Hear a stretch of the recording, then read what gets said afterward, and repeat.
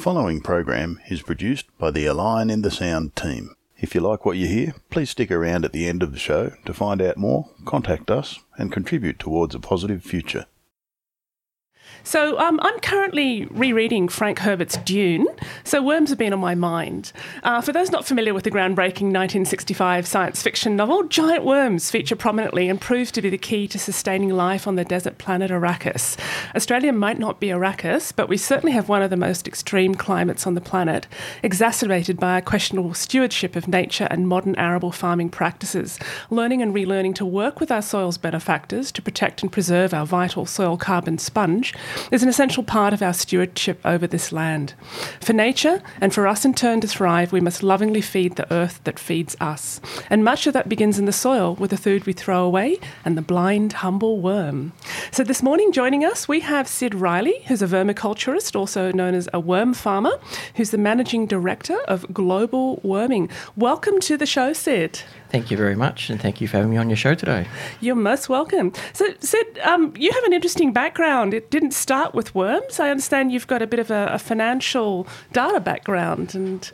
I guess I call myself the world's first vermi-economist because my background is vermi-economist. I'm an economist as a background, yeah. So, I studied at university here in Canberra, but from the time I was sort of quite young, I always was been very keen on worms and really thought that they could play a much greater role in our modern society. And your transition into worm farming, was that a gradual thing, or is that... Most definitely, because quite often in business you need to have the money to back you up. So I spent a long time working in various jobs that I loved doing and jobs that I felt were really important. And going part-time worm farming, part-time business allowed me to sort of develop the business and also get a really good feel about how this should be done, because there wasn't a whole lot of people I could learn off, and I had to test certain things about what's the best way to do this. Right. And are you the only worm farmer in Canberra, or is this a fairly new venture for ACT? It's been going on for quite a while, I guess. I've been established now since about 2004, and I've been doing it full-time since about 2010. There was another operator in Canberra, and at one stage we probably had more operators in Canberra than the rest of Australia combined. So he's since retired, and he was a really good ally too, because we could really bounce ideas off each other, because, as I mentioned, there's not a whole lot of people who've been able to learn off when it comes to this chosen profession. Yeah. So I'm just imagining our listeners are thinking worm farms. Is that like worms out there in the fields tilling away? Yeah. So perhaps you could give us a little bit of information and background about what worm farming is and how it works. I'm sure there's a lot of imagination going wild right now out there, what that could look like. Most definitely. There's many aspects to the business. One is getting the food waste first. Next one is transporting it to the worms. And then the third part is the worm farming side, which includes things such as worm husbandry, which is a term that I love using. Yeah. So it took me a long while to get the worm farm side right, because there wasn't a whole lot of people anywhere in the world that were using food waste to feed to worms to get them to recycle it into the beautiful castings. So it took a while to develop the farming system, something that was modular and expandable. My worm farms look like raised garden beds, so it's a really good home base for the worms. It means that they can be very happy there. It helps regulate the temperature, but it's modular in terms of there's frames that lock together with pins, and then we have panels that line those, and then we have the worm farm that's inside that. So it forms a really good solid structure. It also means that you can expand the farm if you need to. So we've got some worm farms that are 25 metres long and 2.4 metres wide. But compared to a lot of schools where we also lease worm farms, which typically are about 9 metres long and 1.2 metres wide. So that's the worm farm site, but it's all about site. It's about trying to get the home base of the worm right. So getting a beautiful ecosystem where they're going to be happy, and then from there it's just putting the food scraps on top and letting the worms do the work. Right. Now, I was really surprised when I was doing some research for the show that worms eat an awful lot. You've got to keep them well fed. It's not just throwing your compost in there and leaving them alone. You've got to make sure they've got enough to eat. Most certainly, and also making sure the conditions are right. That's the other really important things. But you hear and you read that worms will consume their body weight a day. I tend to be a lot more conservative and work off about half their body weight a day. So you don't want fat worms? You don't necessarily, but fat worms are a good sign that they're breeding up and they're starting to populate a new farm. So worms have an amazing ability where they won't overpopulate and they won't overfeed. Shocking. So it's something that's a bit different to humanity, I think, in that respect. So if all of a sudden you cut off the food supply of the worms, they'll all reduce in size together. Oh, okay. And if you put a few worms in a new farm where there's lots of food, they'll quickly get quite large and breed up very rapidly. So, the size of your worm and seeing how they behave is a real indication So of it's how your gauge, happy they are. yeah, for It's a a really happy big gauge. farm. Yeah. Yes. And the other one's eggs. Are they sort of a collective response to their environments? They all seem to respond the same way at the same time? I guess it comes down to who you talk to. If you look at the academics about it, people would say no. But from my observation over a long time, I'm very convinced there's a very strong communication network between the worms. And the things I see just surprise me every week. So I've rolled up to some worm farms one evening with wheelie bins full of food. It's too late to feed them, put the wheelie bins alongside the farm. The very next morning there'll be worms around the rim of that wheelie bin. And similarly, when worms are stressed or really happy, they'll congregate in a ball, and that ball will look after each other. So just say it's really extreme temperature, 40, 45 degrees, the worms will look after each other by forming a ball and taking it in turns of being on the outside, being exposed to those extremes, and then moving in where they can recover. So worms definitely communicate. And another example is when their favourite food might be in a certain part of the farm, and next thing you know, they're all there. So yeah, they've got a brain, they've got 5 hearts, so I'm sure they've got a very strong emotional network as well. So the fact that they have a brain and they have 5 hearts, I've also heard they can feel pain. I guess they can, yeah. I guess they've got a network, neurological network. The most obvious example is when they're exposed to light. Worms are incredibly sensitive to light. Their whole body is almost like an eye, and they'll very quickly move away from it. And you'll see that when you put a worm in your farm and how stressed that they can become. So with this idea that they have 5 hearts and a brain and they can feel pain, this would support what you've experienced, like what you've observed with their behaviour. Like they're actually community-centric Most definitely, beings. yes. They're very aware of their community's well-being. Yes, most and definitely. how to protect and preserve their community. Yeah, definitely. And that's if there's any sort of variations in soil temperature and things like that. And the other big thing is vibrations. They really don't like vibrations. And that's a technique that we use for trying to separate worms from the castings, which is a fun... Are they sensitive to sound vibration as well? Or is it just sort of physical vibration? I don't know about that one. We use physical vibration. So any sort of vibration on the surface will make them move away from it, which is a bit different to sort of burrowing earthworms, which sort of think that they're going to get flooded by rain, so they come more to the surface. But the composting worms tend to behave differently and move away from the sound. Yeah. And this is a thing that I didn't realise until I started researching to interview you today. There's different types of worms in the compost. So they're not the earthworms that we're seeing in our garden. They're actually another type of worm entirely. Yeah, most definitely. There's over 2,500 varieties of worms around the world. The ones that we use for composting, which is sort of more the food waste management, tend to be the small composting worms. They're not very good at burrowing. They prefer to live in a really good base, which doesn't have too much variation in temperature. In Australia, there tends to be 4 main composting worms that are used. We use the red wrigglers, the Indian blues, and the tiger worms. There's another one that's commonly used called the African nightcrawler, but they call That's that a for good a name. reason. They're good names for worms. Yeah, they're all superhero names. Yeah, I love talking to kids about it, but every worm's a superhero. But the African nightcrawler don't really like much variation in temperature, so they don't really go very well in the Canberra environment. And there's many stories of people that spend a lot of money populating a farm with African nightcrawlers, and the next day they've all gone. Crawl The other out worm, overnight. Yeah, they've crawled somewhere better. So the worms that we use are very much more resilient, and they're very much used to the Canberra climate. The earthworms, which you see all over the world, Australia has some of the most interesting. The biggest earthworm in the world is in Australia, in the Gippsland. So we are Arrakis, aren't we? For everything, yeah. I'm sure it probably does spit poison and venom too, in Australia. But no, How big is that one in Gippsland? it gets up to 3 metres long, 3 as thick metres? as your thumb, yeah. Wow. Yeah, it's quite incredible, yeah, and the eggs are quite large as well. But even here in Canberra, when I was developing my business, I used to live in Ainslie, in one of the old homes there that had like the old market garden in the background. And I was establishing worm farms out of town as well as sort of learning about it in Canberra as well. And I used to get horse manure from stables. And because horses are wormed a lot, that's really bad for worm population. So I used to sit on shade cloth. Been sitting there for a few weeks, and one day I went to move it, and I saw these heads ducking down. And at first I thought they were snakes because they were so large. I carefully pulled out the pitchfork and dug them up. And I've got a photo of 3 worms that are all at least 75 centimetres long hanging off my hand. Wow. And that's here in Canberra. And those worms stretched out to over a metre. Yeah. So these giant earthworms live everywhere. Native worms. Native worms, most definitely, yeah. And that's what I find so fascinating about them, because no one can tell you how old these worms are. Yeah. It could be 30, 40 years old. We don't really know. We know that in the laboratory situation, worms live up to 10 years. But these fascinating native worms that we have too, which love the composting worm because they love to come and consume the bottom of the worm pump, what's coming out of it. But I think they're incredibly fascinating. Yeah, they're amazing. And apparently worms breathe through their entire body, right? So they don't have lungs. That's so right, it's their yes. skin that Yes, allows that's them right. to breathe. Exactly, and that's where movement's so important too, because it's a combination of having air pockets as well as the movement which enable them to breathe.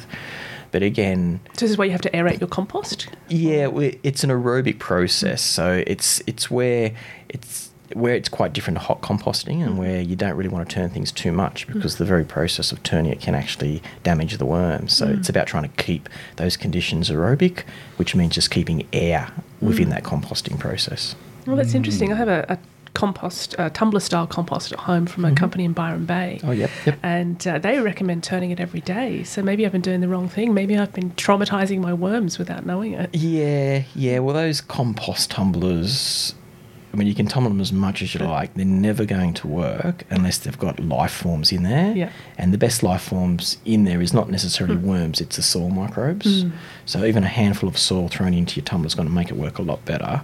But again, I think it's what comes down to natural processes versus engineered processes. And it's natural for worm farming and composting to be connected to the ground because that's where the microbes live. That's what helps regulate the temperature. So those compost tumblers are pretty good, but you see a lot of them out at Tiny's for free. And it was one of those things where, you look at the different types of composting, and then if you've got vermin and various other things that are, problematic with an exposed compost pile, then you're trying to limit the attraction with vermin in certain areas. Yeah, very good. Yeah, and that's a challenge. But again, if you see vermin that's in a compost, it's an indication that something's not quite right. The vermin hate wet conditions, ants are the same. So if you're seeing them in there, it's an indication that part of your compost is too dry. It's different if they're coming in to visit to get a little bit of wet food, but a nice mature compost, mature worm farm, the vermin shouldn't be in there, which means you're not going to get the other nasties following those vermin, like nice brown snakes and things.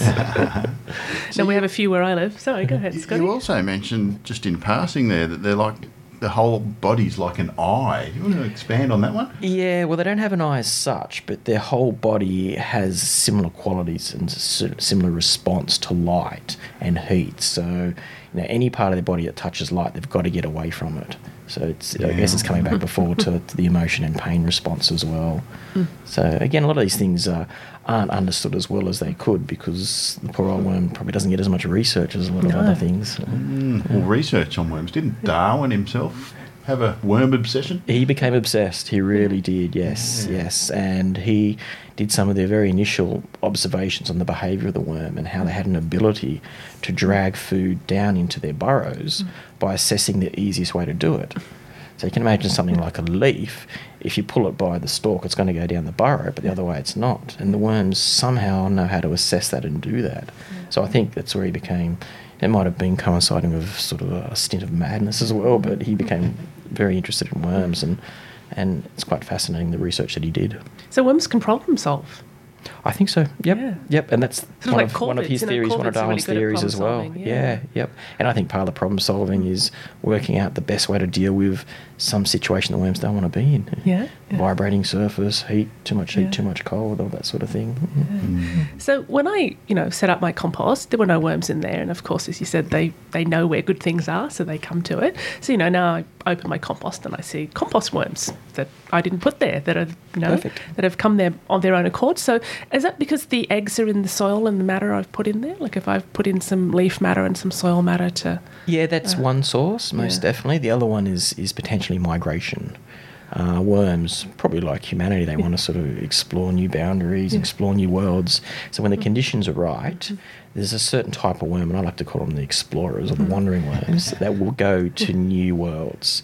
And in this way, they're a bit like the snail. They wait for wet weather because they dry it very quickly, and they'll do it at night, and they'll move across the surface and go, oh, I've just found your compost heap. I think I might move in here and tell my buddies about it.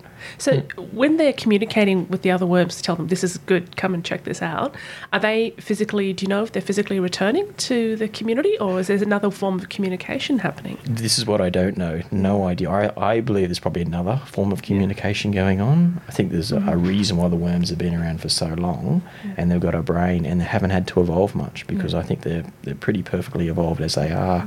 So I can't imagine that worms would backtrack and go back to tell their friends like an ant would. There might be something else going on. Yeah, that's really, really interesting stuff, Using isn't the it? landline, probably. They've got it all set up. But, the thing about worms too is I met a homeopath in Canada who actually said that they're using worms in homeopathics. Wow. Now that they actually find that there's a property with the worm that's particularly good for certain issues that are relevant to how a worm lives. Yeah, so things that are not on the surface, things that are maybe deep, emotional, buried, that sort of thing. So, I thought it was fascinating to hear that worms were actually part of homeopathy. Fantastic, yeah. And it's that's really a good to new hear. branch of homeopathy that they're researching now. No, great. That's really good. I know handling worms leaves a certain feel in your hands, so I'm sure it sort of might be doing some good things there as a moisturiser. I think it's the ultimate hand sanitizer, is using worms, a handful of worms instead.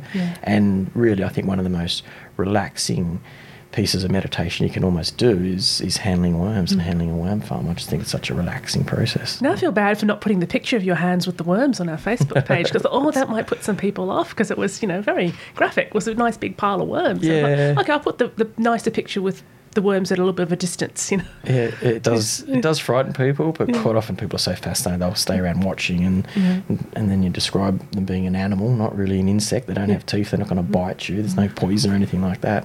Next thing you know, there's people that might want to handle one worm, a little ball of worms, and within 5 minutes might be a whole handful of worms. So, I think that's part of getting over that fear, ick factor. Yeah. And we deal with it every week with school kids.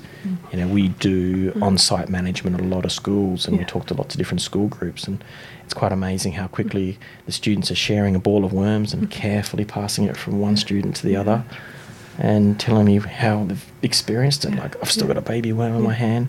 What's this little bit of liquid they left behind? So that's just the coating on the worm's skin? That's, very much so, yeah. That keeps them moist and from drying out. Yeah, and as worms move through soil and as move through castings, they're pretty much coating it with calcium carbonate. So it's like a liming process. Yeah. So not only are worms creating aeration in the soil by leaving tunnels, they're also lining those tunnels with calcium carbonate. So because I've seen in traditional hot composting you can add lime to the compost. So this worm is doing this process for you. That's in some right. ways? Yes. And also they're doing the turning of the compost for you. They're doing everything. So that's what I love about it. Most definitely, yeah. Actually, hot composting comes around to physically turning that compost regularly and things like that, as well as producing a bit of methane. So it's fantastic, but I think letting the worms do all the work just makes it even better.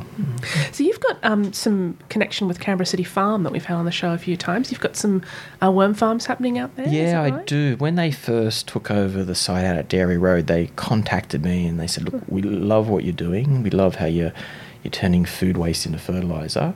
We're very much about education as much as showcasing, so we want you to be part of this. And we're trying to get enterprises, the terminology they use is enterprises, to come up and use some of our land so that we'll both benefit. Are you interested?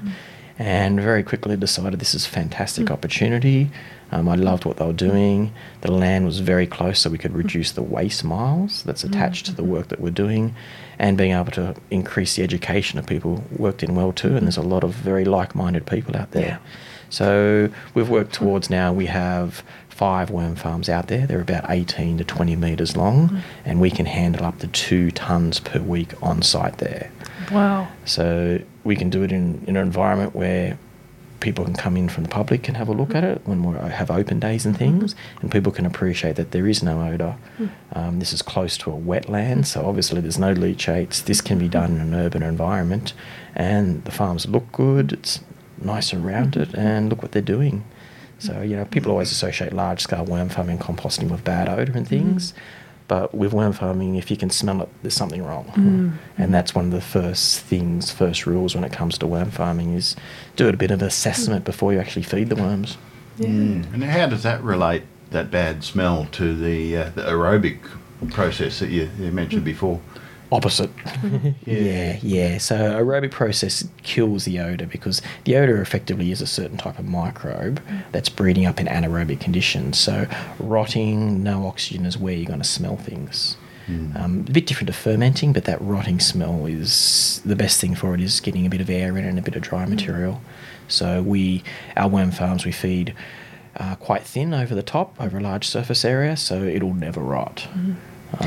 So when you're saying feed, we're talking just food scraps. We're talking compost, traditional household compost food scraps. Yeah, that's exactly right. So the other part of my business is building up a clientele where they provide us with food waste every week. We have certain clients where we have indoor bins in the kitchen, and we come in there twice a week and empty those bins, reline those bins of newspaper because we're trying to minimise plastic, and take that food waste away twice a week. We also do a wheelie bin service for some clubs and some restaurants and cafes and government departments. Straight after this interview, I'll be doing 2 doors down, the Department of Education just down the road there, and also the Department of Employment. So we take all that food waste away, we weigh it up so we can give them feedback reports on what's being diverted from landfill. And from word of mouth, we've now got over 60 clients in Canberra. That's brilliant. That's Pre-COVID. Yes, no. And I've got some statistics that you provided, which was you've got about 10 tonnes of stuff that you've saved from landfill per week. Per week, that's right. Like that's a lot of stuff that's not going into landfill. It is, brilliant. In terms of what we physically collect and deal with, it's around that 5 to 6 tonnes. But we also lease worm farms large scale, and we do that at places like schools, and we also do it up in Sydney at King's School. We do it out at Mamrie House, out of St Mary's, and that involves ongoing training and support and checking on the farm and diverting all food waste from that site into the worm farm so it doesn't go into landfill. So if we look at that large private school we do, it's about 2.5 tonnes a week just from that school. And that's just from the kids' lunches? That sort of thing. Exactly. I think they do 3,500 meals a day there. Yeah, which is quite fascinating. And last time I was up there, I couldn't believe how much food waste was coming in, even though we had a lockdown. I said, what's going on here? And they sort of said, oh, look, between you and me, if you've heard of the Ruby Princess, all the food that's being delivered to there is being processed and made here on site using the commercial kitchens here. So even when it went down to Wollongong, like preparing all the food every day in the kitchen, which then feeds our worm farms, and then taking it down to Wollongong. To the people that were in isolation. People that were stuck on the boat. So I said, wow, it's great. And we do places like ADFA as well. So you know, Defence Force Academy, it's great how much we sort of recycle and keep out of landfill from there. So how much food waste do you reckon you're not getting? How much is just going straight into landfill? Yeah, well, I sort of mentioned my competitor before. We sort of conservatively worked out that we're probably diverting around 10 to maybe 15% between us from just Canberra. So, you know, I still think across Australia, the vast, vast majority, and we're talking about at least 90%, is still making it to landfill. So, yeah, so there's a huge potential there to sort of do this more, but there's also a huge potential for people to do more at home, and that's what I really like to focus on too. Yeah, and it's something that can be embraced quite simply, because a friend of mine said her neighbour's got one in his basement. Like he's just set up a little small worm farm in his basement because they're in a apartment building and there's not a lot of outdoor space. So, Fantastic. Yeah, I recently set up a little one in a basement too. In Barton. It's 9 metres long. So 1.5 metres wide. Pots and things that you have on your small bit of balcony space or whatever that you don't have any garden in the ground. It's all maybe in pots on a balcony, but you can still vermicompost. And put the worm castings onto your potted plants. Fantastic to hear. That's ultimate recycling, and people with yards can do more too. And I think schools are a great place to target, because I've done some waste auditing work for ACT government years and years ago, but it sort of worked out that for the average school, every 100 students in a primary school is producing around 42 kilograms of food waste. So the average school in Canberra is producing well over 100 kilos of food waste a week.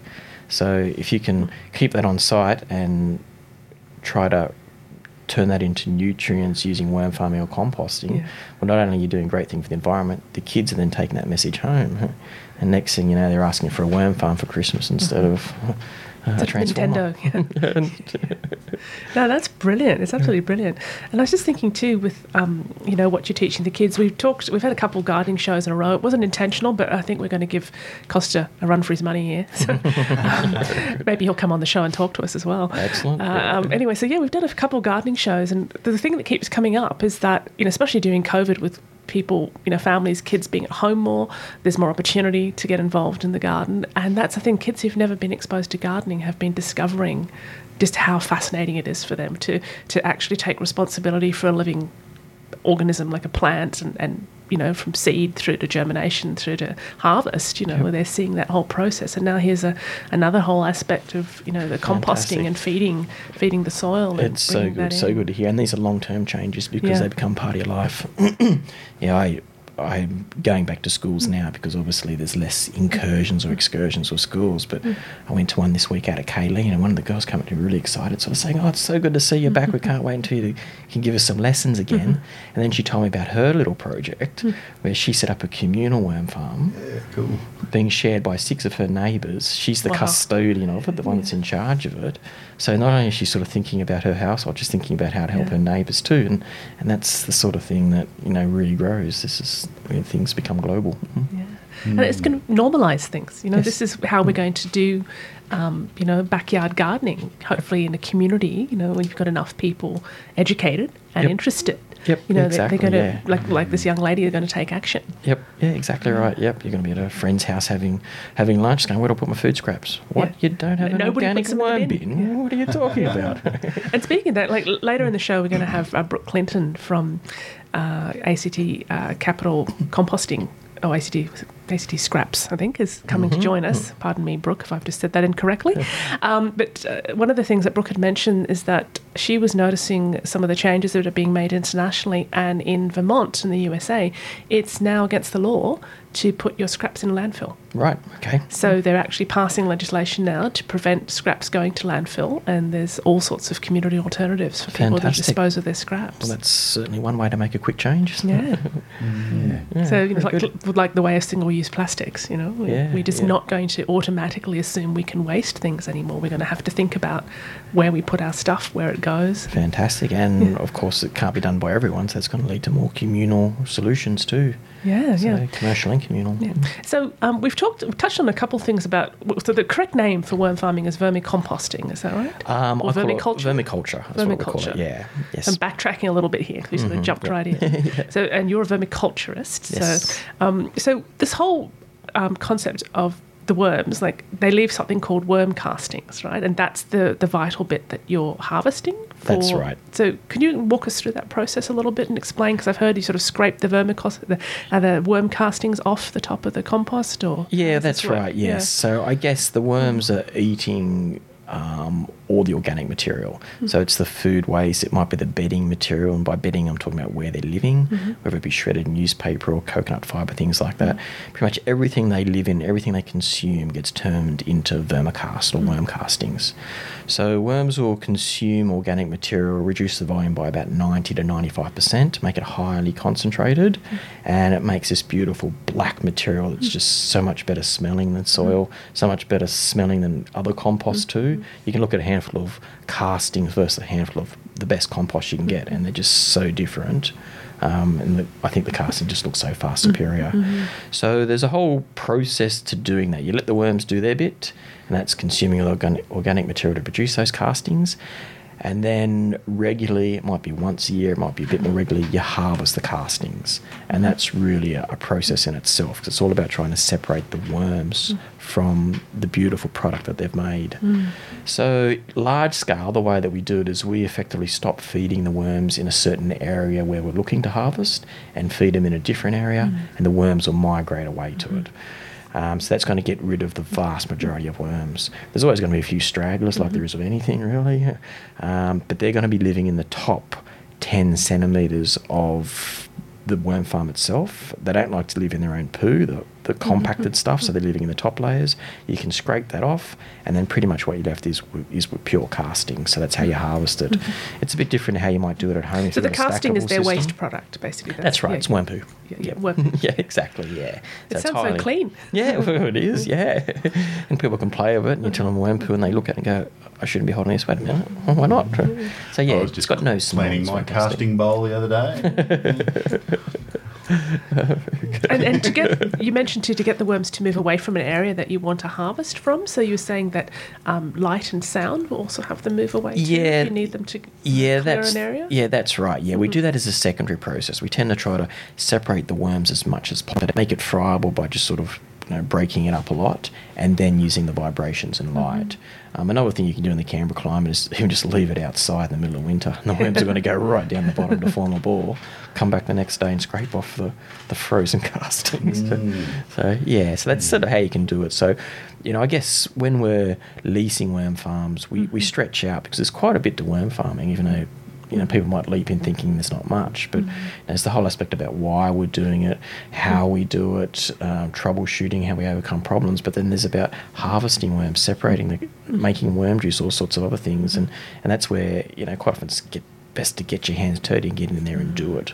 But you can use those basics. It's all about trying to use vibrations to try to get the worms to move away from it.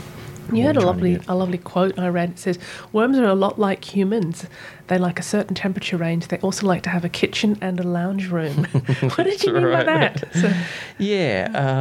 I think worms need to have time off as well, but one of the best things you can do is provide them with a really good home base, and that home base is the lounge room. So that's material that tends to be water retentive, a bit more rich in carbon, but it's somewhere where they can always go to where they know it's not going to have too much variation in temperature. And this is things such as your coconut fibre. It might be our aged compost, aged manure, or shredded newspaper. So all that sort of stuff is going to be a place where it's not their favourite food. They want to eat the food waste, but it's going to be the favourite place to hang out in. So that's why I use that analogy, so people sort of start to think about bedding for the important aspect of farming that it is. It's where they go to relax. It is. It really is, yeah. But also having that bulk of bedding there means that if your days get to 45 degrees or -8, it's not going to be like that in the middle of the bedding. So the worms have always got somewhere to escape to when the conditions aren't quite right. And that does happen in most of Australia, where we have these extremities. And for our overseas listeners, we're talking Celsius here. So that's 45 Celsius down to -8 Celsius. Yep, that's right. So that's, big range. Canberra's pretty extreme climate there. It is, yeah. And, we can get easy 20 degrees in one day. Yes. So I saw in some of the pictures you had on your website that it looked like there were these corn, like a recycled plastic made of corn or something that were in the worm farm? Can eat those as well? Yeah, they can, I mentioned before how for a lot of our clients we like to use newspaper. We line the bins of newspaper because that's a really good way of recycling newspaper. The worms love it. It's got inorganic toners in it. Sorry, it's got organic toners in it, so it's great worm food. We try to minimise plastic bags as little as possible, but we have clients that work in defence and also hospitals which use those green bags which are made out of cornstarch. They do breathe and they do sort of they do get wet, but the worms will eat them, and they're suitable bags for cold composting. There's a lot of bags on the market which are called environmental bags, but they're just not. They just sort of break down into microplastics. But the ones that we do keep in the farm are those cornstarch bags. And if people wanted to use, say they're in an environment where they have to bag their stuff to remove it, where would they find bags like that? Like what supply sources do you have? There's always a few sites online we can get it, but now even I think some supermarkets and large hardware stores do stock those bags now. There's a few different companies that produce them now. It's great. So they're really good. They're quite expensive, hence newspapers are a good alternative, I think. But at the home, it's not that hard to wash out your bucket. No. So if you're doing it 2 times a week, once or twice a week, you just empty out your bucket, give it a quick rinse, and it's done. And even just putting a little bit of folded newspaper in the bottom of the bucket's going to still catch all that leachate and liquids and things. So it's going to make the cleanup easier. There's always alternatives that are better for the environment. And speaking about like what worms like to eat, there's certain things that you shouldn't be putting in your worm farm for them to eat, right? Like, so there's a lot of misunderstandings, I think, around the type of food that should go in there. So, or things that make it smell. Like you mentioned that you can get a smell if you've got the wrong things going in there. Yeah, most definitely, yeah. And this is one of the, I guess, the areas that is really poorly understood. Worms are like us, they've got their preferred food, but they've also got a wide range of things that they can eat. So my general advice is the smaller your worm farm, the more particular you need to be. When it comes to our worm farms that might have 50 square metres of feeding area, the only thing that we keep out is raw meat. So if we pick up from a cafe and there's all these carcasses of turkey in there, we'll keep the carcasses out. But cooked meat we keep in there, or the other things which are, supposedly no for worm farms, like citrus and onion and dairy products, cheeses, all that goes in our worm farms, not a problem at all. Even bread, which some people say you shouldn't put in a worm farm. So I guess the best analogy again is us humans. If we had a whole plate full of lemon peel, we're going to feel pretty sick. But if we have a little bit of lemon zest in our food, it adds to it. And it's much like that with the worms, that you don't want to overfeed things which are the less preferred things in their diet. So like dairy was okay to put in there, for instance. Yeah, all things in small eggs, amounts. Things like that, Yes. All things in small amounts are fine. But your small worm farm at home, you probably do need to be a little bit particular because it's one thing that the worms don't necessarily want to eat it. The microbes will come in and sweeten it before the worms will eat it. But that whole process can acidify your farm a little bit. So, if you're running your farm well, you never have to add lime or gypsum or anything like that. But, we've got a pretty varied diet and there's things that go in there which takes a little longer for the worms to eat. And is it a good idea to sort of cut some of these things into smaller pieces? So, like, rather than putting, half an orange peel in there, like chopping it up so that it's, I'm very much of the theory that let the worms do the work. Okay. And I like this. The worms are doing it all. They do it all, yeah. And the more you cut it up, the more it's removing the oxygen, the spaces. So by putting coarse things in there, it actually keeps the process aerobic and it makes it easy for the worms to move around and start to do things. Whereas if you put it in a blender and the next thing you know, you've got this congealed mess, it's more likely to rot. So, I'm very much of the opinion, let the worms do the work. And the other thing, if you're doing it at more larger scale, if you're collecting food waste from others, is if you use some sort of mechanical process to break it up, if there's any contaminants in there, it's going to make it worse. And by contaminants, I mean it's the inorganic material the worms can't eat. It's your plastic, your glass, your things like that. Like imagine things that should be in your other recycling bin. Imagine putting all your food scraps in a blender and then there's a little bit of glass in there too. Next thing you know, you contaminate your worm farm. Worms will never make contamination worse. And the process won't make it worse because we're not doing anything mechanical. So what we do is as we remove all the inorganic material, it doesn't matter if we miss a little bit, we'll get it next time because the worms will eat everything else. And they'll leave behind that plastic liner that's in the coffee cup, or they'll leave behind that annoying little plastic stick that's on every single apple that we buy in Australia and orange and things. Yeah, it's fascinating stuff. And also I was reading too that if you want to put things like grass clippings in there, it's better to sort of break them up a bit, like so they don't all clump together, so it's harder for the worms to work through them if they're sort of balled up. Yep, that's right. And again, it's being careful with things like that because as those sort of things break down, it's more natural for them to generate heat, which isn't necessarily something you want with cold composting / worm farming. So, yeah, again, if you sprinkle your grass clippings over the top, the worms will happily go through it. But composting also always has a place, and that's better for your browns, your sticks, your twigs, your leaves, your grass clippings, things like that. When your worms move into that compost, that's when you know that that's actually become mature and it's not heating up anymore. That'll make it even better. Oh, interesting. It's fascinating too because, during the bushfires, with so much land being burnt, do you know how the worms were impacted by the bushfires? Like with so much ash and that would make it really hard for them to keep their bodies moist, right? So. Yeah. I'd say most areas where you see native worms living in the decaying matter is more rainforest areas, so they're probably less impacted. Hopefully all those beautiful big earthworms just went deep underground and escaped those bushfires. Because I'm sure through the communication... Because I'm thinking when they're trying to regenerate the land, like we had some bushfire folks on about a month ago and they've been desperately seeking garden donations of garden tools so they can start gardening again because everything got devastated. And I'm just wondering what the soil and the whole system, what it's going to be like if there's things that are now missing from their system. It's a really good point. I think those sort of worms, the big concern not so much is escaping the fire front. I think they're pretty clever at doing that. It's the food that's there afterwards. I'm sure they can survive for a fair while with not much food, but it's just that whole, and it's like all the native animals, just that whole removal of the ecosystem, which is so sad. But we, before coronavirus, we were involved with a project taking worm juice down to some of the South Coast communities because there's just so many keen gardeners down there devastated by what's going on, but the first thing they want to get back into is their gardens. Before their house, they're putting a garden in. Yeah, exactly, yeah. So it's just sort of trying to help them establish their gardens by giving them some sort of organic product which is going to help build up the life forms in their soil and make things better for them faster.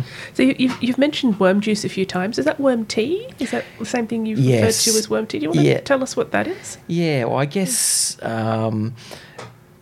the castings we know is that concentrated poo that they leave behind, which is full of nutrients, full of microbes. What you can do is turn that into a liquid fertiliser.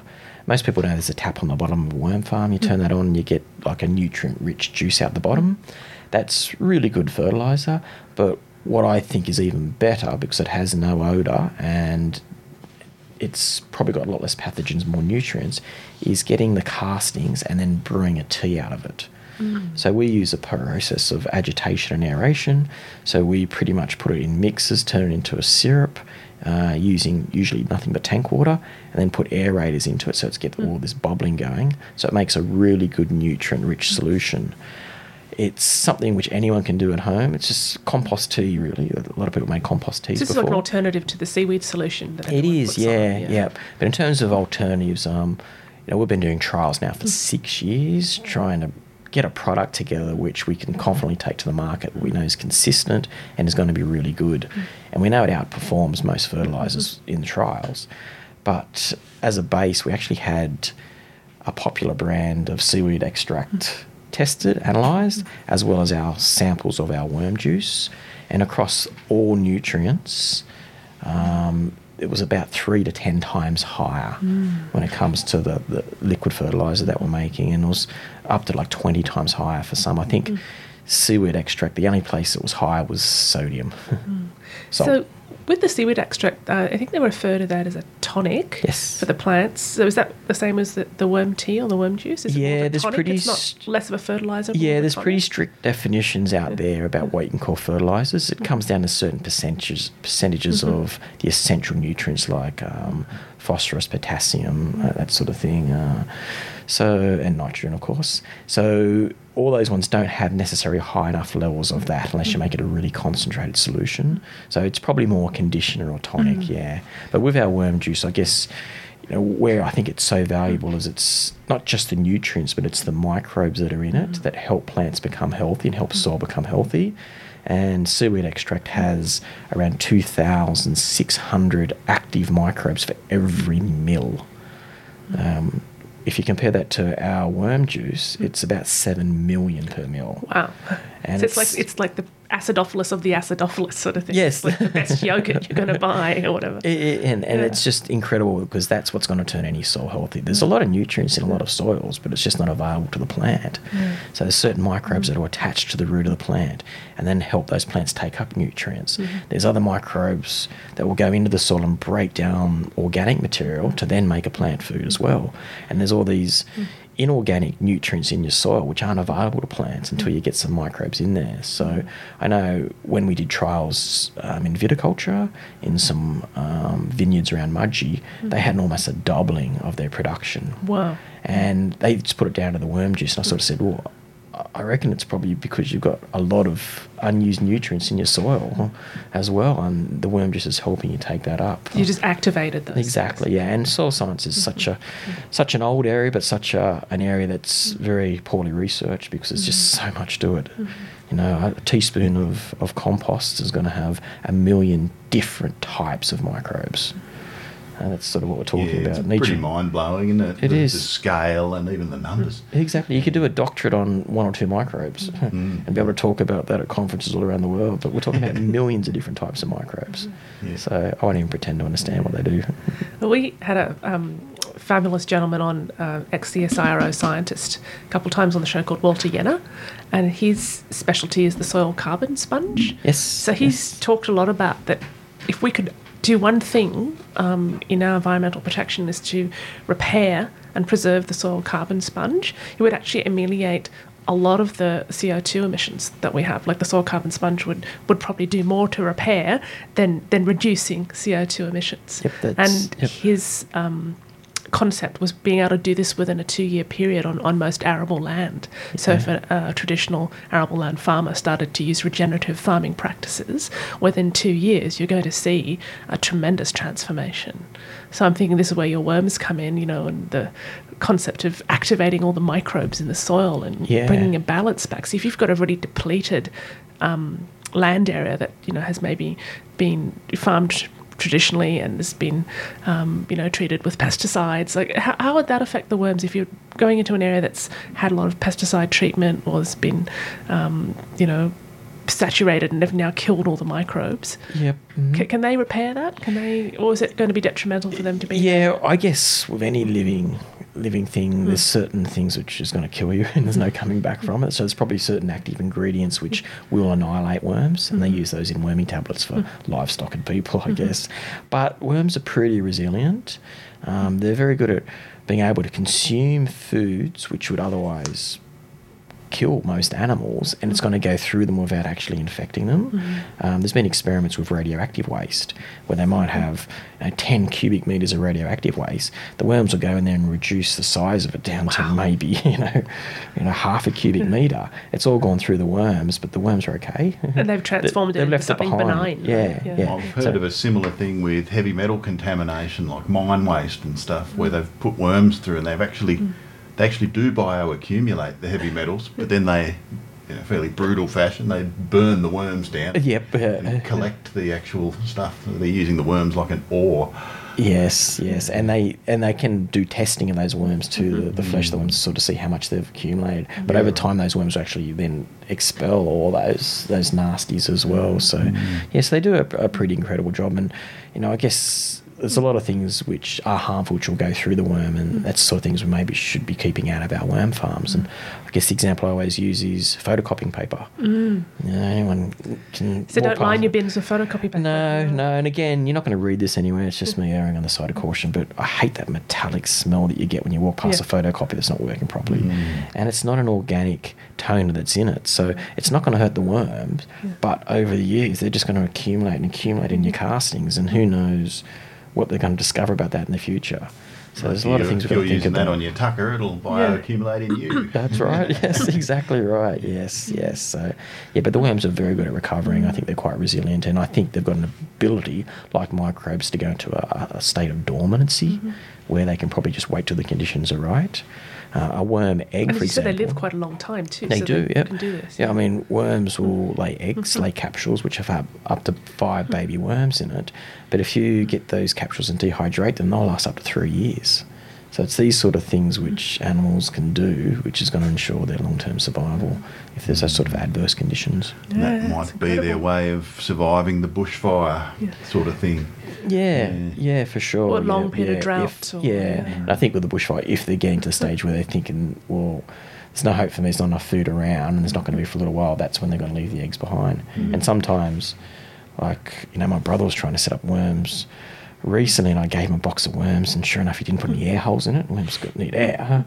And he got home, and the whole top of the box was completely covered in eggs. And I just sort of thought, well, they've been so stressed out, they thought they were going to die, and they've just gone crazy and laid eggs everywhere. Yeah. Stress plant will go to seed as well. That's it, exactly. Yeah, and I thought, that's another discovery. Wow, something again I haven't read anywhere, but now I know. I'm not going to stress to write the book. Yeah, brilliant. It's easy to talk than write. So in Canada, where we used to live on the west coast, we have quite a sort of an iconic slug there, like the West Coast slug, and one's a banana slug and the other one's a black slug. And those slugs often you find them in your compost heap, and they're eating a lot of the waste, so probably similar process to the worms. Yep. But they actually love to eat feces. Yep. Okay. So if you've got pets and you're, picking up after your pets in the garden, you pop the poo into a pile by your compost, and the slug will go to that first. Wow. Okay. They'll actually eat the dog poo or the cat poo first before they'll go to the food waste, and they clean it up super fast. So I was thinking, one of the things that they have, not in the ACT unfortunately, but elsewhere, is called the BOG program, which is for recyclable pet waste and cat litter, because so much cat litter, which is manufactured with things that don't break down very well, and gets put into a plastic bag and ends up at the tip. So you've got non-breakdownable cat litter in a plastic bag at the tip going into landfill. With Not a little great. package of lovely fertiliser sitting in the middle. Yeah, exactly. And they have this thing called the BOG program now in some areas, where they collect with the green bin. So it's tied into the green bin concept. They collect the pet litter, and it gets recycled as long as you have the appropriate type of litter. So if you're buying this recycled paper litter or recycled corn litter and soy litter and various things that break down, they collect it with the green bins, and it gets turned into mulch. Excellent. So it becomes part of the city mulching program. That So I'm sounds thinking, like such a good idea. yeah, I don't know if would worms eat that sort of stuff? Would that be something that... Yeah, again, they would eat it. I've also read, but there's certain pathogens or nasty things that you do get in cat poo and dog poo, which might remain after it goes to the gut of the worm. I think the worms would probably get rid of most of it. But yeah, they do tend to say be a bit more careful when it comes to, I guess your household pets and their manure. But that's a fantastic idea. If you hot compost stuff like that, it's going to kill everything. Yeah. And if the scientists did a bit of research into it, maybe worm farming would kill it too. But I know I recently sold worms to a lady living in an apartment who had a dog that was bigger than her, and she just had a worm farm for all of its poo. That's exclusively why she was setting it up. And I sort of said, well, just keep me up to date, because I wouldn't mind to see how it goes. You're always going to have to mix in a little bit of other stuff too. But recently she contacted me, so it's going fantastic. This is a whole new sideline for worm farming. Yeah, definitely. Pet waste removal. I'm just thinking about the slugs now. I don't know. I'm sure we've got something in Australia in sort of probably the coastal areas, the more moist areas. You would have that in temperate rainforest or something. Yeah, there's lots of different ones out there. Yeah. So you've said that we've got sort of 10 to 15% of the food waste. How are we going to get the rest? Well, can we replicate your model? Can we expand it? Can we just go to schools? Okay, yeah. Would you like me to answer as an economist? Sure. I guess I always sort of think that economics can solve a lot of the environmental problems of the world, but it all comes down to sort of, getting the balance right, internalising these externalities. At the moment with waste management, it's a little bit upside down. You've got your large waste management companies, and it's a little bit too easy just to bury that waste and get rid of it. So things will change over time, where there will be more value in what comes out of composting and farming. So that's going to make it more viable, which means more people are going to get into it. Hopefully things such as recent experience of humanity means we want to get into our gardens more. So there's going to be more demand for doing that sort of stuff. And what goes hand in hand with gardening is recycling your own food scraps at home using worm farming and composting. So there's those sort of movements which grow over time. You can always regulate these sort of things, but I just think it's up to people like me and our industry to show that businesses and households can save money by doing the right thing by the environment. It costs money to take waste to landfill and things like that, but if you can sort of show that, hey, if this food waste comes out of it and we're charging a little bit money but it's less, well then why don't you do this? And we've got 60 clients at the moment, and they all get it. This is what they do. They also know that it's positive for their staff to know that their business supports these sort of initiatives, that their food waste is going to be diverted from landfill. So they're really proud about doing these sort of things. And then they're more likely to bring in their food waste from home to use the bins at work. So it's a movement as much as anything. And that movement's sort of showing along the way that, hey, look, we're getting bigger and bigger, and we're getting better and better. We're doing things better. And the way that we historically and traditionally do things is not going to last forever. No, that's brilliant. So I think we're getting close to having our other guest on here, Brooke Clinton from Capital Scraps Composting. So Brooke's doing the hot composting as opposed to the cold composting. So it'd be interesting for chatting about the differences there. And some people might find that one will work better for their setup than others.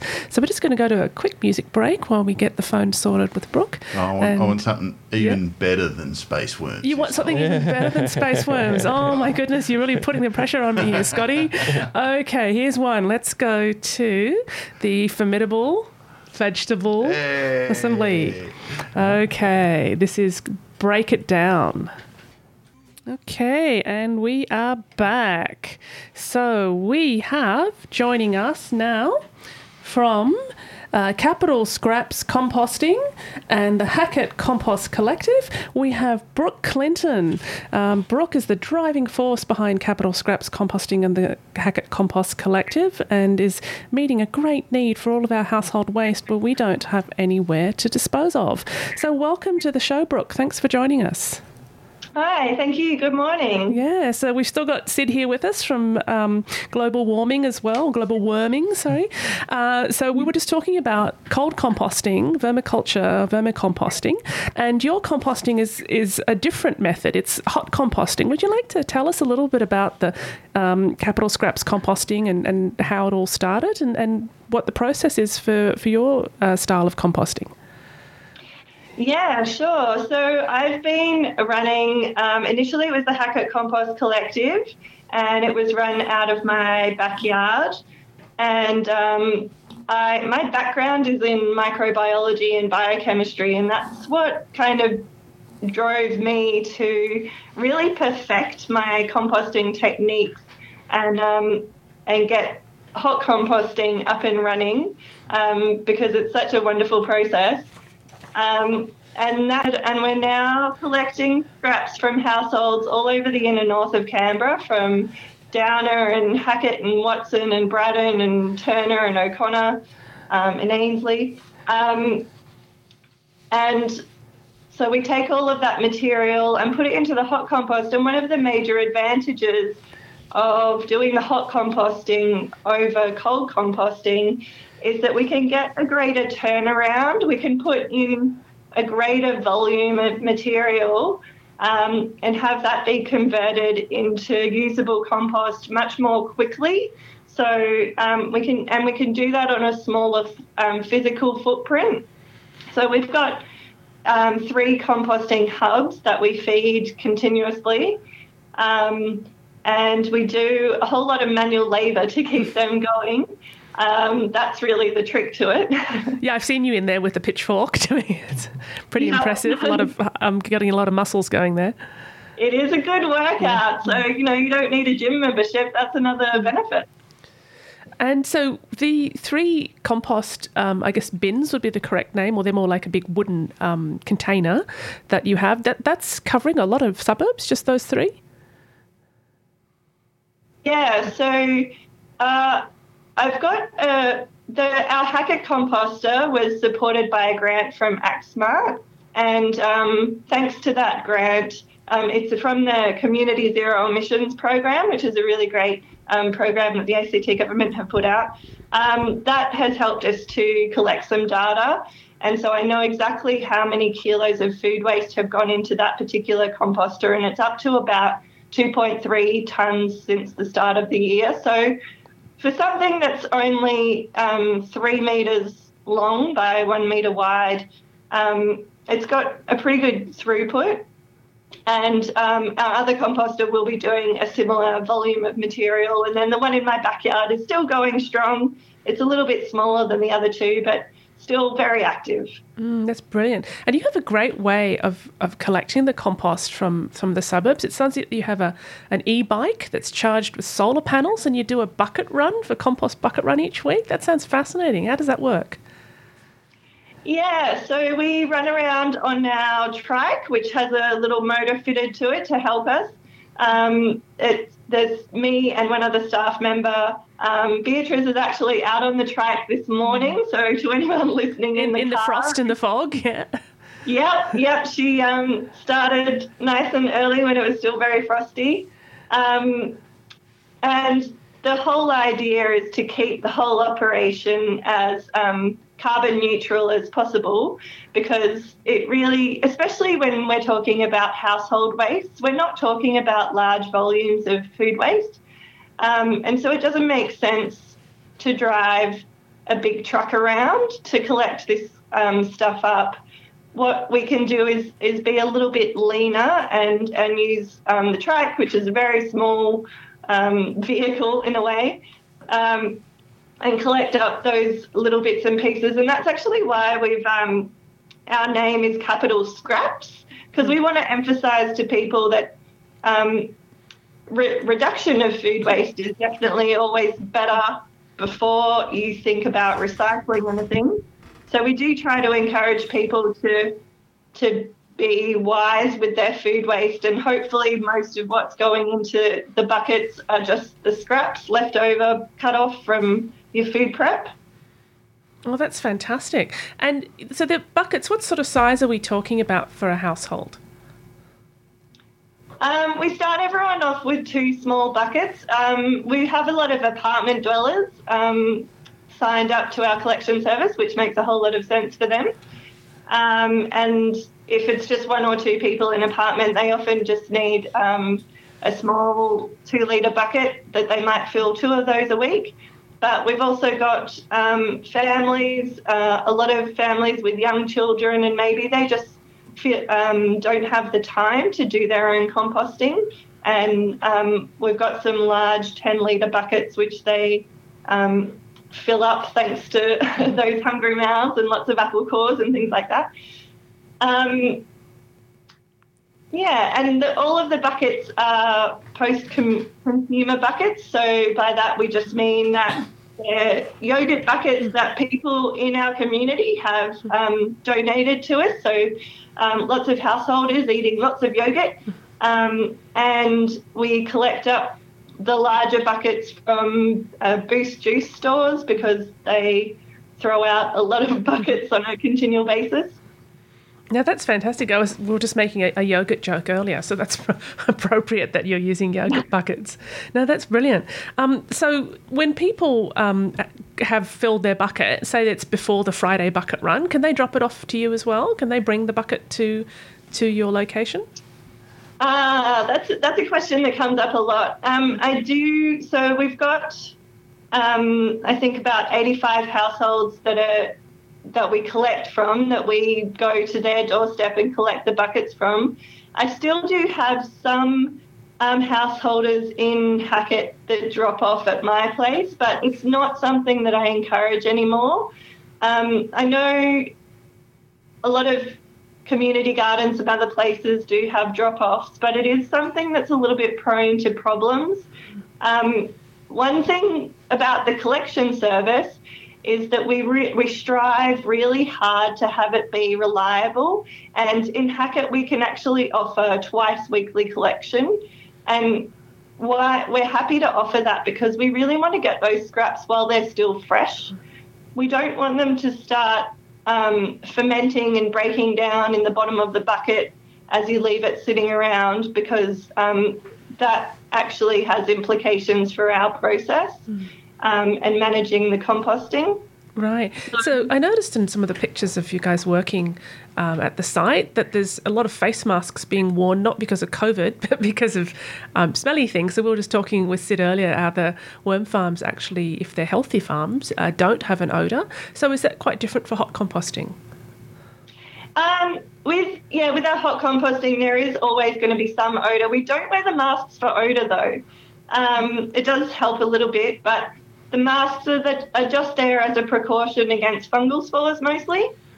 So when we're turning the compost, we're leaning over it, and it's basically giving us a little sauna. It's that you get a whole face full of steam as you get in there and turn it. And so in that steam, there are going to be some fungal spores.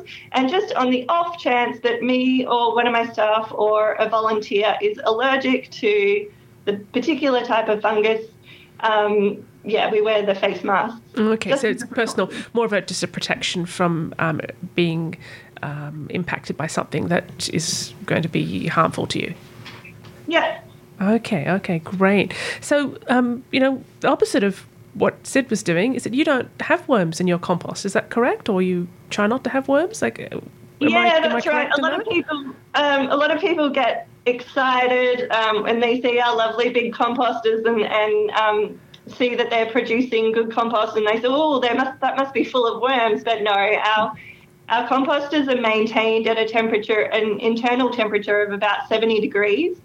So our composters are not huge, so the outside edges will be closer to ambient temperature, but we manage it so that the inner core of each of the bays in the composters is kept at above about 60 degrees, and they're usually sitting there at about 70 degrees. So that's obviously too hot for the worms. Yeah, so occasionally I do have a little worm farm, and sometimes I put some of the castings into the compost, and occasionally some worms get in that way and they just hang out on the edges. But yeah, it's not somewhere they really want to be.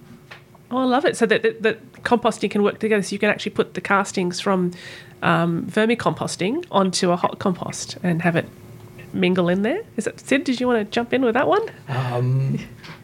So yeah, the addition of the castings, is that to add microbes to the process, or are you just doing it in there as a mix to sort of help get a mix going with the wet stuff, which tends to be the food waste? Does that help? Yeah, it's very occasional. It's just to help the kind of matrix properties of the the whole composting milieu. But I'd say to anyone who's doing composting, vermicomposting or bokashi, they're all compatible with each other, and Okay, so that's something we haven't talked about yet is bokashi. Do you want to give us a little bit of information on that? Because is that a third type of composting? Is it different from vermicomposting and hot composting? Yeah, so before I was running the compost collective, I lived in an apartment myself, and I found that what worked for me was bokashi. It's got a Japanese name. It was a Japanese gentleman who kind of sorted out the process for that. But it's a fermentation technique. And so it's very easy. All that you need is a bucket with a drainage hole and a tap on it. And then you can put all of your food waste in, and you add some additional carbon material and a culture of bacteria. And you can buy bokashi setups from every Bunnings store now. And you get the special little bucket, and you also have to buy the bokashi mix, which is usually just bran coated in this lactobacillus bacteria, and they'll either give you the bran or a spray, you just add everything in the bucket and you kind of squash everything down and you exclude air. So it's different to composting in that you're not using the oxygen to help break things down. You're actually excluding air and putting the lid on tight and letting everything ferment. Fascinating. So I've seen a couple bokashi setups, and it sounds like they're better for maybe smaller households, like maybe, people that have less food waste, or, people just living one or two people in a household. So they probably wouldn't be able to process large amounts of household food waste. Or maybe it just depends on the size of the system you set up, I guess. But the ones I've seen in Bunnings are quite small. Yeah. I think if you have a bigger household, you'd probably want a couple of them rather than just one. Mm-hmm. And you are supposed to fill one slowly over time. And then once it gets full, you're supposed to leave it sit for a bit. So it's good to have a couple of them anyway. But if you've got a drill, they're very easy to make yourself, and drill a hole and put the little tap in. You've got to make sure to have the tap because you have to drain the liquid off.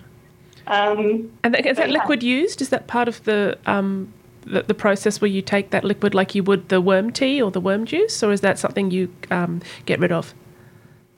You can use it, and it's usually quite acidic, and they actually recommend you can use it as a drain cleaner. That's a great idea. I like this environmental drain cleaner. It's perfect. Yeah, but you can also dilute it and use it as a bit of a fertilizer as well. Now, being highly acidic, I've seen some sort of homesteading recipes for weed killer that are basically just, Epsom salts and vinegar. If it's really acidic, would it be beneficial as maybe a natural weed killer? Or something that you could use to eradicate, invasive introduced weeds? I don't think it would be very effective for that. I think better acetic acid is still a fairly weak acid, and for weeds, my preferred technique is boiling water. Actually, yeah, it's a good one. So one of the things I was looking at, courtesy of Costa and his show, Gardening Australia, was just the benefits of adding compost to soil that, not necessarily poor quality soil, but maybe soil that isn't ideal for what you want to grow there. So you could have particularly sandy soil or particularly heavy clay soil where, the sand won't retain water and the clay gets kind of gluggy and heavy. And that there's something called, it's like a test, it's called the ball and the sausage test. And you actually add compost to these soils. So if you're adding it to sand, you would then try and ball the sand up. So if the sand can be made into a ball after you've added the compost, then you've actually almost created loam. So you're turning your sand into loam. And then if you take the clay soil and you add the compost, then it's not balling up as much. It's a bit looser. It's aerating. Have you ever tried any tests with that, with your compost? And because you have a mini urban farm, I understand, next to the composter. Oh, yeah. We've got a couple of little garden beds next to our Hackett composter. And the main idea behind them is to show you that if you do add compost to your soils, it makes gardening so much easier. So those two little garden beds, they're just planted out mostly with rocket at the moment, which is pretty hardy anyway. But nobody manages those garden beds. All you need to do is put the compost in the bottom of it and a bit of potting mix on top, and then your plants in. And the benefits in terms of retaining moisture and nutrients and having those nutrients be readily available to the plant roots is huge. So the difference between, say, just your cheap potting mix on its own, and if you cut that half and half with some compost, is the benefits are really huge. And anyone can do kind of a test in a little seed punnet or something and see just how much more vigour you get out of the plant. I've got to say, what I find is the biggest problem of using compost and castings in the garden is that they don't make tomato stakes big enough. Because the tomato plants are 3 metres tall within a few months. So. It's interesting because we had Arian McVie from Canberra Seed Savers on last week, and we were talking about that prolific growing of tomatoes in Canberra, and because of our extreme climate change we've had, that tomato crops are failing. That for the first time ever, that tomato crops haven't been thriving. So maybe you guys have got the solution here. That add compost, add more compost. Yeah, definitely. I can honestly say, but it was a bad season for everyone last year and this year though.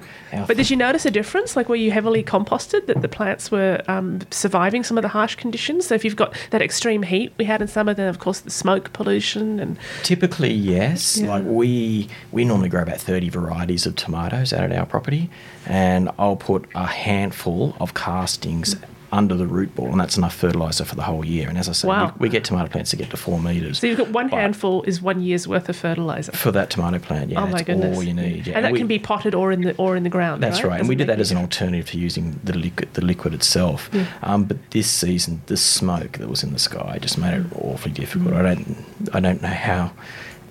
No matter how good your garden was this year, it was going to be really challenging. That's for sure. So something, Brooke, you touched on this on a post you put up on your social media last night that was really, really interesting to me. First of all, you brought to the attention that your wonderful husband, Scott, who you met in Burlington, Vermont, has built the compost bins for you guys. And also, because you were talking about Vermont, you mentioned that Vermont's passed this wonderful new law. So householders are no longer allowed to put their food waste in their normal rubbish bins. And I think that's something that I would love to see achieved, and what Capital Scraps is trying to just get the message out there that we can do so much better with this. I even hate to call it a waste material, because it's not. It's a really good resource. So it's a repurposed material. It's going to be a repurposed material. Yeah, it's feedstock that's going to improve our soil quality and just make Canberra greener in so many ways. It's funny, I always raise a bit of an eyebrow when people ask me, what do you do with all the compost? And there's isn't that much left. Yeah. Yeah, it's never hard finding someone who wants to take the compost that you're generating. Absolutely. But beyond that, my background is also in enzymatic degradation of different things, and I still only have a tiny understanding of what's going on inside a compost heap in terms of the different bacteria. I think I caught just before Sid saying about a teaspoon of compost having millions of types of bacteria, and that's absolutely true. And probably in the last 15 years, there was a real boom in the research into this, the microbial dynamics and what's going on, and their metabolism and the chemistry. And this is what we need to research to find new medicines and new materials, and have what we like to call green chemistry, so we can build new consumer products for people to use that have an appropriate life cycle, that don't hang around like all of our petrochemical-based stuff does. Yeah. So this is like the biotransformations. Like you were talking about them yielding new medicines and materials through this research.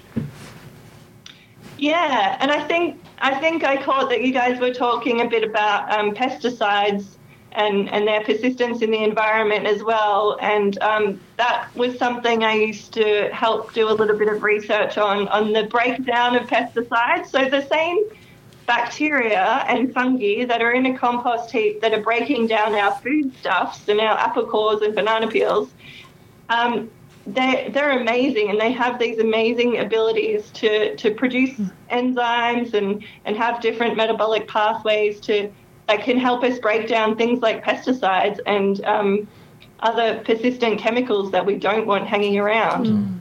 And I guess the other part of that too is that by building up the soil health, it makes plants a lot more resilient, where you don't need to use as many, and particularly insecticides and things. No, that's brilliant. And, as things go on this show, time vanishes at an alarming rate, and we're almost up at our time, Brooke. I know it seems like we just got you on the phone here. If people want to get in touch with Capital Scraps and want to become part of your collection program, or get more information, or I don't know if you run any workshops or any training, is there anything that they can do to get in touch, or where should they go to get information? Yes, our website is very easy to remember, because we managed to get compost.org.au as our website. So head there. And I'm going to be running a workshop for Science Week, which is in August, and it'll be the science of composting. So we'll have a look at kind of the fundamental biochemistry and how to think about bacteria and the way that they live. And I think it'll be useful for people who want to up their game in terms of their backyard composting. If you understand some of the underlying science, it should make everything even easier. No, that's brilliant, because I was thinking, a lot of people probably, coming out of the COVID wanting to get involved in more gardening stuff. So I'm very excited they can participate in that. So Sid, where can they get in touch with you? I know you do some trainings and some workshops, and they want to become part of the whole worm farming culture. Yeah, well, they can contact me. In 40 seconds, contact me through Canberra City Farm. And I'm on Instagram as well, but I've been so slack setting up a website. It's been 4 years in the making. So every time I start to work on it, I get a new client. So we've been relying on word of mouth, but I can be contacted via email mainly, which is globalworming@mail.com. Fabulous, thank you. Well, we're out of time as usual, so I wanted to thank both Sid Riley and Brooke Clinton for joining us today to talk about composting. It's a fabulous thing, and please do go to their websites and also to our Facebook page. So you've been listening to Scotty Foster and Stina Richardson on Behind the Lines, 2XX Community Radio, 98.3 FM. You have been listening to an episode of A Line in the Sound, the podcast made by Co-ops, Commons and Communities Canberra, Co-Canberra for short, the New Economy Network of Australia, or NENA, and Radio Behind the Lines from Community Radio 2XX 98.3 FM in Canberra, Australia. Co-Canberra is working towards a cooperative Commonwealth. Our work builds strong communities, extensive commons, and a network of climate cooperatives. The New Economy Network of Australia is a network of individuals and organisations working to transform Australia's economic system so that achieving ecological health and social justice are the foundational principles and the primary objectives of the economic system. Behind the Lines has been running for well over 30 years on Canberra's oldest community radio station, 2XX. We do extended interviews with anyone who's trying to make the world a better place. All three are volunteer-run, so if you like what you heard on this episode, join us and become the media. To join up with the New Economy Network of Australia, sign up at neweconomy.org.au. To help out with Behind the Lines, or to help our editing team finish off a mountain of good Australian New Economy info, which includes editing training, contact us at behindthelines98.3@gmail.com. and see 2xxfm.org.au, where you can subscribe, donate and volunteer to Australia's only alternative voice, community radio. If you're not in Canberra, there's definitely one near you. To help out with Co-Canberra, contact us at info@cocanberra.org.au. That's COCANBERRA.org.au. Or come along to our monthly meetups, which we share with NENA Canberra Regional Hub, where we explore any and all aspects of the new economy. Find out what we're up to at cocanberra.org.au. And finally, if you want to help fund me, Scotty, to go full-time with this and lots of other related work, look up Liberapay, LIBERAPAY, and search for Community-Supported Scotty. From there, you can find out about all my other projects and donate to help create a new, appropriate economy. Thanks.